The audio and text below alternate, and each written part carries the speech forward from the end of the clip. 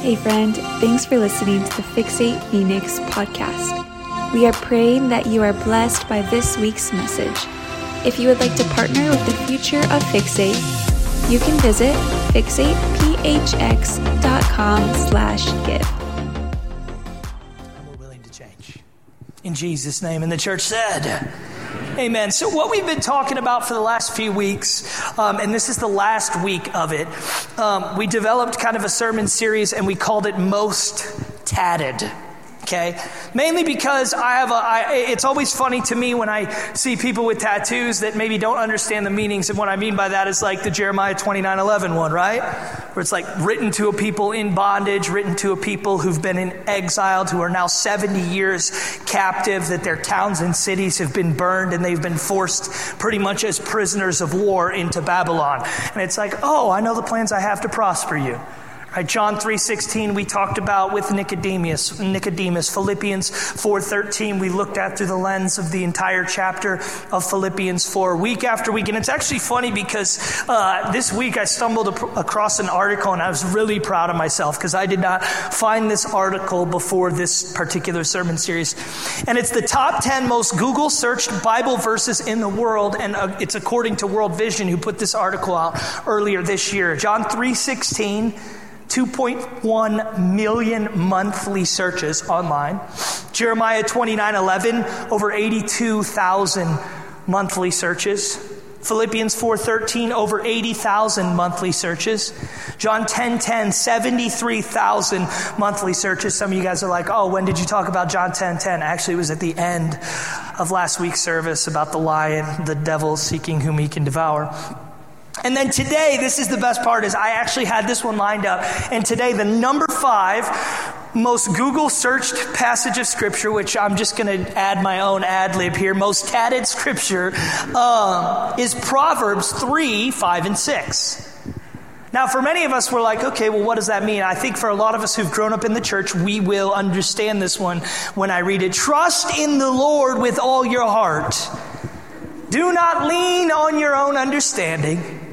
In all your ways acknowledge him, and he will make your paths straight. Trust in the Lord with all your heart. Lean not on your own understanding. In all your ways acknowledge him, and he'll make your paths straight.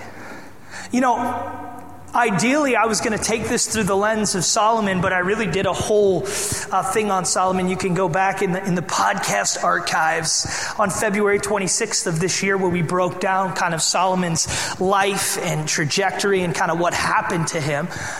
But today I wanted to take it in a different direction, because I think for a lot of us, we sit in this room today and we say, all right, God, I trust you. But then the question becomes, do we lean on our own understanding?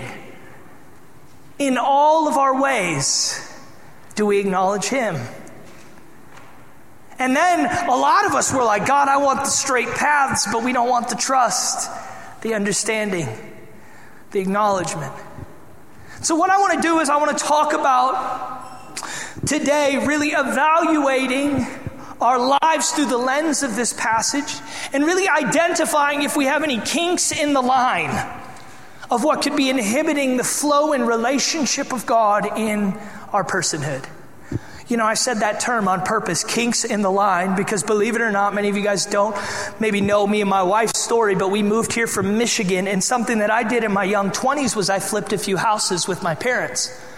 Now, what that actually means is this, because I think in this day and age of the entrepreneurial Instagram reel, right, everybody's like, oh, flipping houses, that sounds like, man, you're like, dude. Oh, no, it's not fun. It's not cool. It's actually terrible.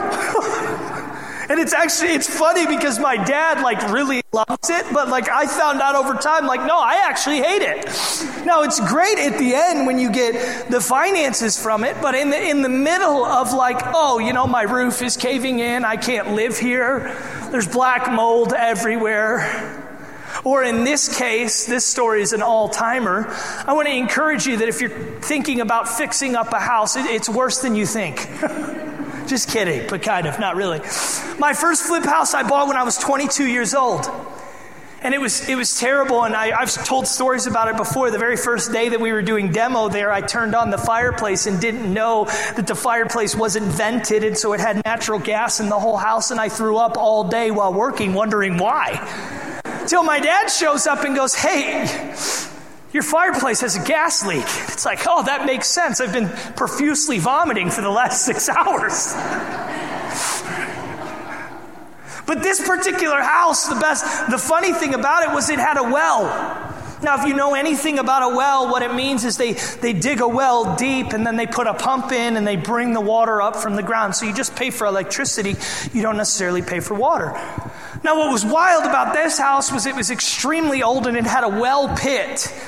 It was literally like those underground dungeon boxes that you see for like preppers have. It was like literally 8 inches thick of concrete box that was like 8 by 8, and you had to go in, and I couldn't fit now, but back then I could fit in.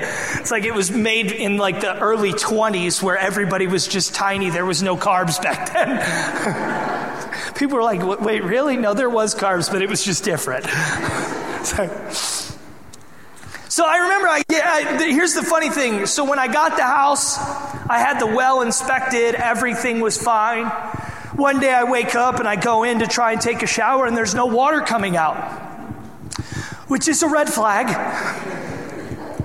So what do? I kind of am figuring out. I go out to my pump. I look at my pump. I call this well expert guy, and he comes and he says, "Oh, your pump's bad." He goes, and not only that, because of where your pump's located in this concrete pit, there's no way we could even replace it. The only choice you have is to connect to city water. Once again, Flip House Chronicles. And so what do? I immediately go, okay, well, what does that look like? And he looks at me and he goes, I had a house that was almost on an acre, and so I was probably close to 600 feet from the street. And so what happened is I was looking, and he's like, okay, so your main water line, the city has a water spot right in the front of your property, but what you have to do is you're going to need to dig a 36-inch deep trench from where your property is in the front all the way, not to your house, around the back of your house to this well pit.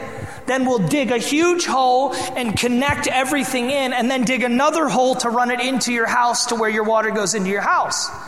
Which, how many of you guys know, this just sounds incredible, like a great weekend experience.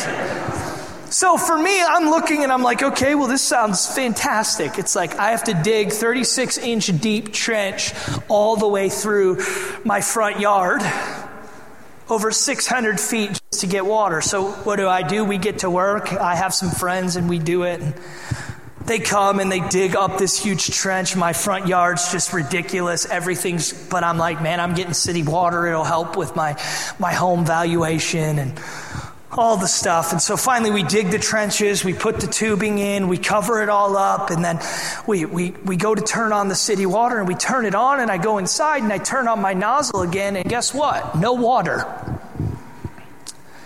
Now I'm thinking in my mind, I'm like, okay, why do I not have any water? I just ran it from the street, dug this 600-foot trench all the way to the back. How do I not have any water? So I call my dad. My dad looks at me and he goes, I think you have some kinks in the line. I'm like, what is that supposed to mean? Well, maybe how you put the pipe in, that there's kinks. So literally what I then had to do, this is once again, right? If you're going to flip a house, I want you to remember this story.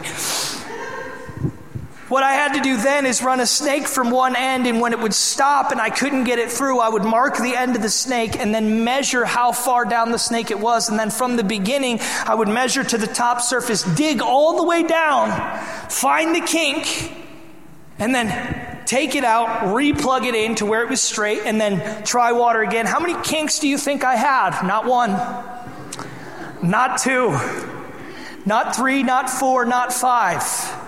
I don't want to talk about it anymore. But what was interesting is I had done the work necessary for the water to be used. The only problem is there were kinks in the line that inhibited the flow from me actually having the benefit of it. And what I want to challenge us today on is this, because when I read this verse, I believe that this sums up what it means to have the flow of God in our lives in such a way that our paths are made straight and smooth. The only problem is this. Some of us, we don't realize that a kink in the line might be trusting in the Lord. Because it's easy to sing about, it's easy to hear preached on, but it's a whole nother thing to actually live out. See, some of us, we hear this line, don't lean on your own understanding. How many of us in this room, it's easy to be like, okay, God, I'm not going to lean on my own understanding, I'll lean on yours. How are you transforming your understanding? Because many of us don't even realize that unless we are committed to a lifestyle of reading God's Word and seeking the revelation knowledge of it, we don't even realize that our lives are kinked because we don't have anything that will bring light to where the kinks might be.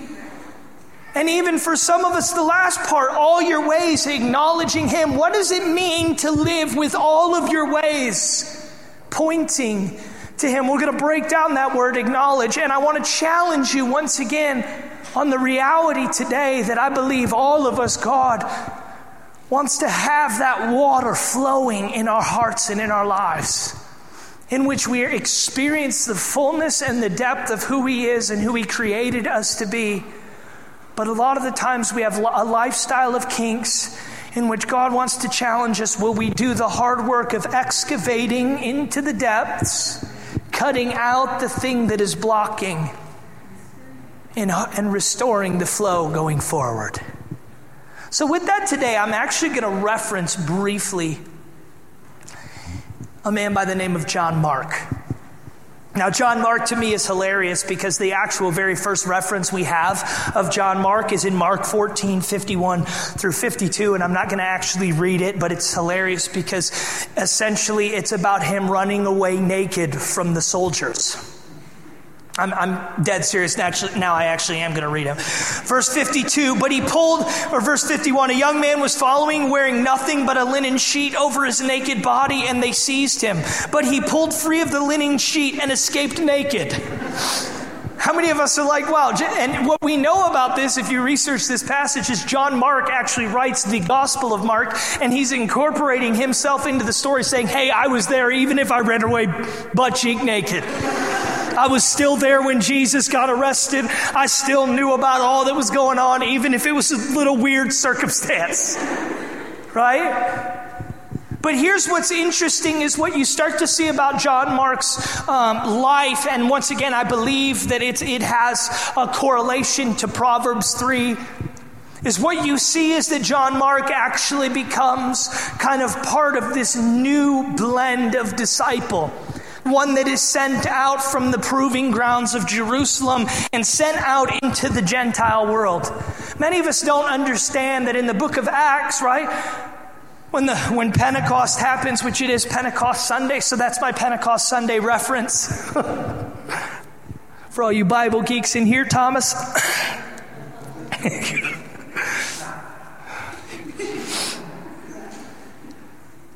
But what happens is when the Spirit of God falls, there's a decision that the disciples have to make. And the decision is, Peter stands up, he gives his first sermon, and it says that people from every tribe and tongue could hear the gospel being preached. So there was tons of people getting saved, but here's the problem, is most of the disciples' thinking was, okay, we're called to the Jews. So what happened is there becomes a choice in the book of Acts that kind of permeates this underlying thing. And the choice is this. Are we going to be people who go to try to get Jewish people saved unto being born again in Jesus? Or are we going out into the Gentile world? First cough here. Are we going out into the Gentile world and seeking people who have no context of anything Jesus and trying to point them to a better way? So what we see is that Peter becomes the one sent out to the Jews, but Paul becomes the one sent out to the Gentiles. Not only is Paul sent out to the Gentiles, but he actually, before Paul, there was a man that superseded him that was esteemed with high honor among the apostleship, and his name was Barnabas. Paul and Barnabas are sent out as the first missionaries to the Gentile world, where their full focus is establishing churches in areas where it's not focused on Jewish, it's focused on Gentile, which Gentile means they were born outside of the Jewish covenant. Gentile is a catch-all term for anybody who was not raised Jewish. It says this so in Acts 13, and I'm going to read verse 1, 3, and 13, jumping around a little bit. Now they were at Antioch in the church that was there, and the prophets and the teachers. I'm going to jump around to verse 2. While they were ministering to the Lord and fasting, the Holy Spirit said, set apart for me Barnabas and Saul for the work which I've called them. When they had fasted and prayed and laid hands on them, they sent them away. Verse 13, jumping down. Now Paul and his companions put out to sea from Paphos and came to Perga, in a huge word, but John left them. But John left them and returned to Jerusalem. I'm not going to hide it here. So I want us to understand what I just read. Barnabas, we find out John Mark, the guy who ran away naked, right, is related to Barnabas. Barnabas and Paul are set out from the church in Jerusalem. Barnabas vouches for John Mark and says, man, I want to bring my family member with us for this ministry. So they set out, and guess what happens? At the very end, Acts, verse 13, it actually says that John Mark returns. Now, when we read that, we think, oh, John Mark must have just decided he just needed to go back. But what we actually see is that John Mark becomes the thing that drives a wedge between Paul and Barnabas' ministry. And the reason being is because John Mark is one who, when we start to research the text, what we find is that John Mark is the one who essentially wants to go back to Jerusalem because his mindset is, man, it's a lot easier living in Jerusalem and speaking to the Jewish people than it is going out here and pounding the pavement for the Gentiles and building churches in a world that has no context of who Jesus is. Not only that, but Paul's level of persecution is incredible as you read throughout the epistles. And it says this, we're going to keep jumping because I'm trying to frame John Mark through this lens of Proverbs 3. It says this, after some days, Paul said to Barnabas, let us return and visit the brethren in every city which we have proclaimed the word of the Lord and see how they are there. Barnabas wanted to take John, this is John Mark, called Mark along with them.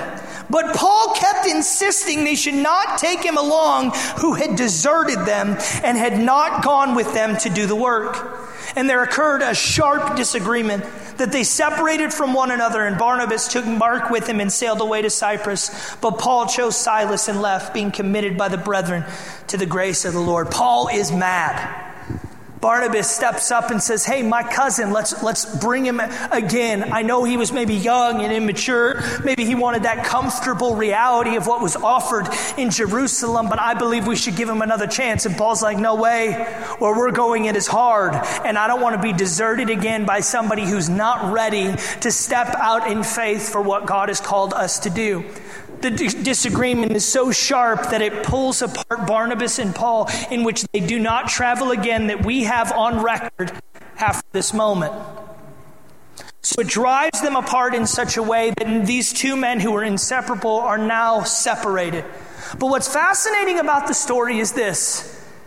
You start to see John Mark actually reappear, almost to the point where we can rationally assume that Barnabas, in vouching for him and saying, let's give him another chance, actually is proved right because of the legacy and what happens to John Mark. I'm going to read a couple verses, and what's funny is these are all from different books in the New Testament written by Paul in occurrence to John Mark. It says this, 2 Timothy 4:11, only Luke is with me. Take along Mark and bring him with you, for he is useful to me for service. Okay, let me frame this. Barnabas, if you want to bring John Mark with you, I'm not traveling with you. But here we are in 2 Timothy. Bring John Mark with you. He's useful for me. Colossians 4:10. Archelaus, my fellow prisoner, sends you this greeting, and also Barnabas' cousin Mark. What you see is that Paul is actually starting to use John Mark for the ministry and networking all of the Gentile churches together. Philemon 1:22-24, at the same time also prepare for me a guest room, for I hope that through your prayers I will be given to you. Epaphras, my fellow prisoner in Christ Jesus, greets you, as do Mark. There's a couple other names, my fellow workers. What I'm trying to say is this. Laced within this story we see about John Mark, the man who wrote the Gospel of Mark, is in the beginning he's somebody who doesn't have the courage or the faith to actually be the sent out one to the Gentile church. And by the end of his story, what we're seeing is that John Mark has completely changed into this man that now Paul doesn't just want a part of his team, but he's carrying messages from Paul for the Gentile churches. You know what's even more fascinating is the history of John Mark's life. And what I mean by that is he's esteemed in being sent out in Paul's place. He's a fellow worker, not just a servant on a journey. See, what changed is the trust and understanding of what following Jesus would look like. Trust in the Lord with all your heart. Lean on your own understanding. What is that essentially saying?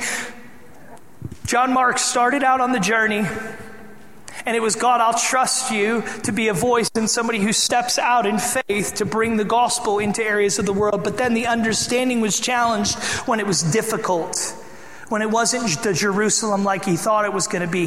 Then he was confronted with, will I unkink the lines of my life to come into accordance with who I'm called to be? He's a fellow worker, not just a servant on a journey. For he trusts and understands what following Jesus will look like. You know what's interesting, if you study New Testament writings, Paul is the apostle to the Gentile, Peter is an apostle to the Jew. However, where we see in the New Testament Paul overtaking Peter is the importance of being one who is sent out to the ones who have never heard and have never seen, to see the lost saved.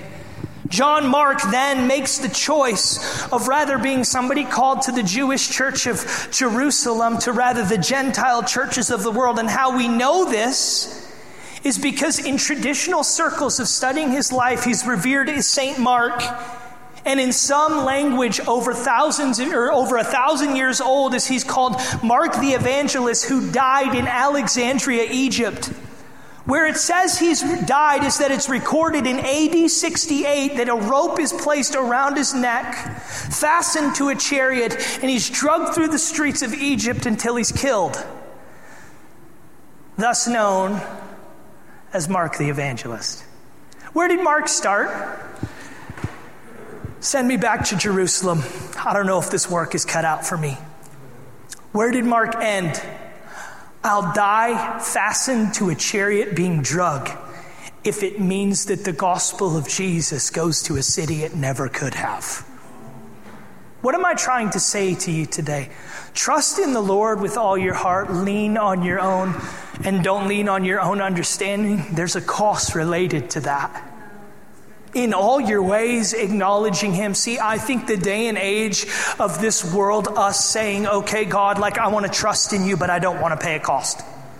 I won't lean on my own understanding, but I won't submit to anybody. I won't acknowledge you in all of my ways, but man, you got my Sunday mornings. See, that's the John Mark that gets sent back to Jerusalem. The John Mark that's sent out into all the world is, God, I'll trust you, even though my preference is not what I will be doing. God, I will trust you, even though this is outside of my understanding. I'll trust you. I'll acknowledge you in all of my ways, even if it means I'm dragged behind a chariot and killed. For you make my path straight. Let that sink in. Because I think a lot of us, if I ask you, do you want your path straight and smooth? We all would say yes. But we don't know that there's ingredients to that smooth and straight path. And see, that's what I want to do in closing today, is give you 3 thoughts that determine if the paths are straight and smooth-ish. You notice how I saved myself there? We're not going full prosperity, all right? Sorry, can't do it. Can't do it. Straight and smoothish. Number 1, if your trust is not leading you to greater understanding of God's word and will for your life and your neighbor, it's false hope. If your trust is not leading you to greater understanding of God's word and will for your life and neighbor, it's false hope. If I were to ask you today, how deeply committed are you to understanding God's word? What transformative behavior and habit do you have implemented in which you are constantly intaking the word of God, that it's changing the will that you have? See, John Mark, I believe this is important in the journey, is that he had an understanding of word and will. And ultimately what those things did is they provided a more dependent trust. My journey is this. In my Christian kind of faith walk, the more that I have prioritized the word and walking out in the will, the more it has been asked of me to trust. And I believe the progression of word and will is not, well, if I know God's word and I know God's will, I'll have to trust less. It's rather you will be challenged to trust more. And I want to say this to a lot of us because right now we're functioning at such a base level area of trust. And God's saying, listen, I have so much more for you in my word and in my will, but also it will challenge you to trust in deeper ways than you ever thought possible. See, trust gets you into the kingdom, but understanding gets you to live like the kingdom. You know what's interesting is for a lot of us, we've been asked, if I were to ask you the question, greater understanding, trust and understanding what these things mean, is understanding in Hebrew, is the Hebrew word binah, which means wisdom, discernment, and knowledge. So what does it say when it says trust in the Lord with all your heart, lean not on your own understanding? What it's really saying is lean not on your wisdom, your discernment, and your knowledge, because it will deceive you. Some of us, we've been so busy building castles around us of our own knowledge and fortification of why we're right that we don't realize that any castle built by human hands is sand. We live in such a world where we want the echo chambers of people who believe the same things, talk the same things, have the same social makeup, come from the same socioeconomic class, have the same skin color, all of these things, and we don't realize that as we've constructed lives where we haven't gained deeper understanding and developed deeper trust, we're missing out on the fullness that comes from living kingdom life. And I challenge you today, if your trust is not leading you to greater understanding, it's false hope. See, a lot of us, we got trust and faith in God, but do you have understanding where you submit to others? You're poured in by others. Pursue discipleship from others. Have a relationship with Scripture that's open-minded and not closed, just hoping to read things that reaffirm everything we believe. A commitment that says, God, when I read your word, it becomes who I am. Greater understanding. Greater hope. The second thing is this. A made-up mind cannot be a made new person. You need new understanding in order to see and acknowledge him in new ways. Hebrew word for acknowledge, yada, which means to know, to learn to know, to perceive and see, to find out, to discern, to distinguish, to know through experience, to recognize, to admit, to confess, to consider, to be acquainted with, to be skillful in, to have knowledge of, to be wise. See, I copied and pasted this whole definition because it's huge. And the reason I say that is because I think for a lot of us, right, when I say in all your ways acknowledge him, that's kind of a loaded, topical, what does that even mean in today's lens? And so what I want to do is I want you to sit as I read these again. What does it mean to acknowledge him in all your ways? What does it mean? It means to know him in all your ways. To learn to know him deeper in all your ways. To perceive him in all your ways. To see him in all your ways. To find out and discern him in all your ways. To distinguish him in all your ways. To know him by experience in all your ways. To recognize him in all your ways. To admit and acknowledge him in all of your ways. To confess, to consider, to know him in all your ways. To be acquainted with in all your ways. To be skillful, to have knowledge, to be wise with him in all your ways. What am I trying to communicate? The greatest prayer you could ever pray. Give me new understanding so I will have the ability to acknowledge and see you in everything that I do. Give me new understanding so I will have the ability to acknowledge you and see you in everything that I do. The last one is super long, but I promise you, I think it's important. It says this: straight and smooth paths are developed by going through seasons of having trust when you don't want to trust, understanding when you have every reason to hold your own view, and training yourself to see and acknowledge him in a world that is trying to convince you he is hidden. See, what I want to say to you is this. I believe a lot of us, we want the smooth paths of God, but we don't necessarily want the trust. We don't want the lean, not on my own understanding.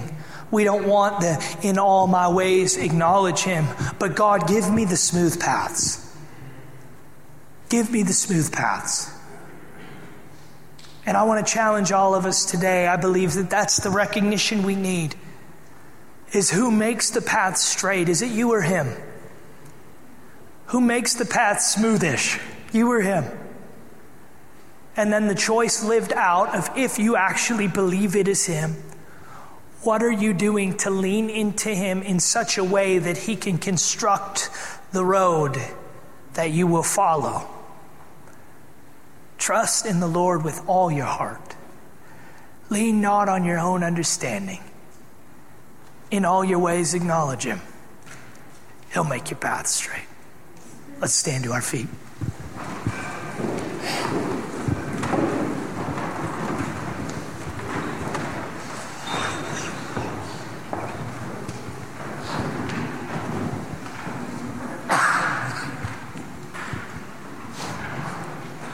If you've been here before, you know I read a passage of scripture over all of us. And by scripture, I mean just prayer. There's some scripture in it related to the sermon. So whatever your posture for receiving is, I just want to pray this over you today.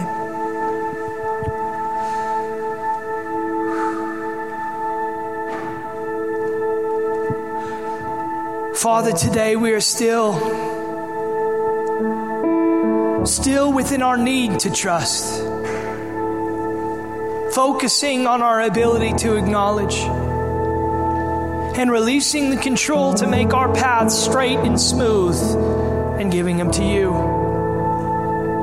God, today we lay down all other pursuits and focuses at your feet. We are challenged. Give us greater understanding of your word and how practical it applies to the ways in which we walk. We repent of a made-up mind that is the enemy of the new person you're trying to create.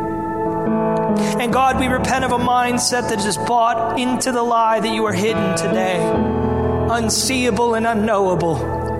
God, would you give us a heart for intimacy unto greater sight, that sees you in the creation we walk in, the neighbors we're called to love, and the world we seek renewal in. Give us eyes to see above the noise that tries to dictate our walk, above the smoke from a world that has endless fires and what seems like never enough water to put them out. Father, give us a holy conviction to trust, to lean on your understanding, and a rhythm of acknowledging and seeing you. And that from this place you will take care of how straight and smooth the path needs to be for us. Take our eyes from our own man-made paths today, for we have always been intended to walk by faith and not by sight. Jesus, help us to believe that our Creator is seeking to create again in us. In Jesus' name, amen.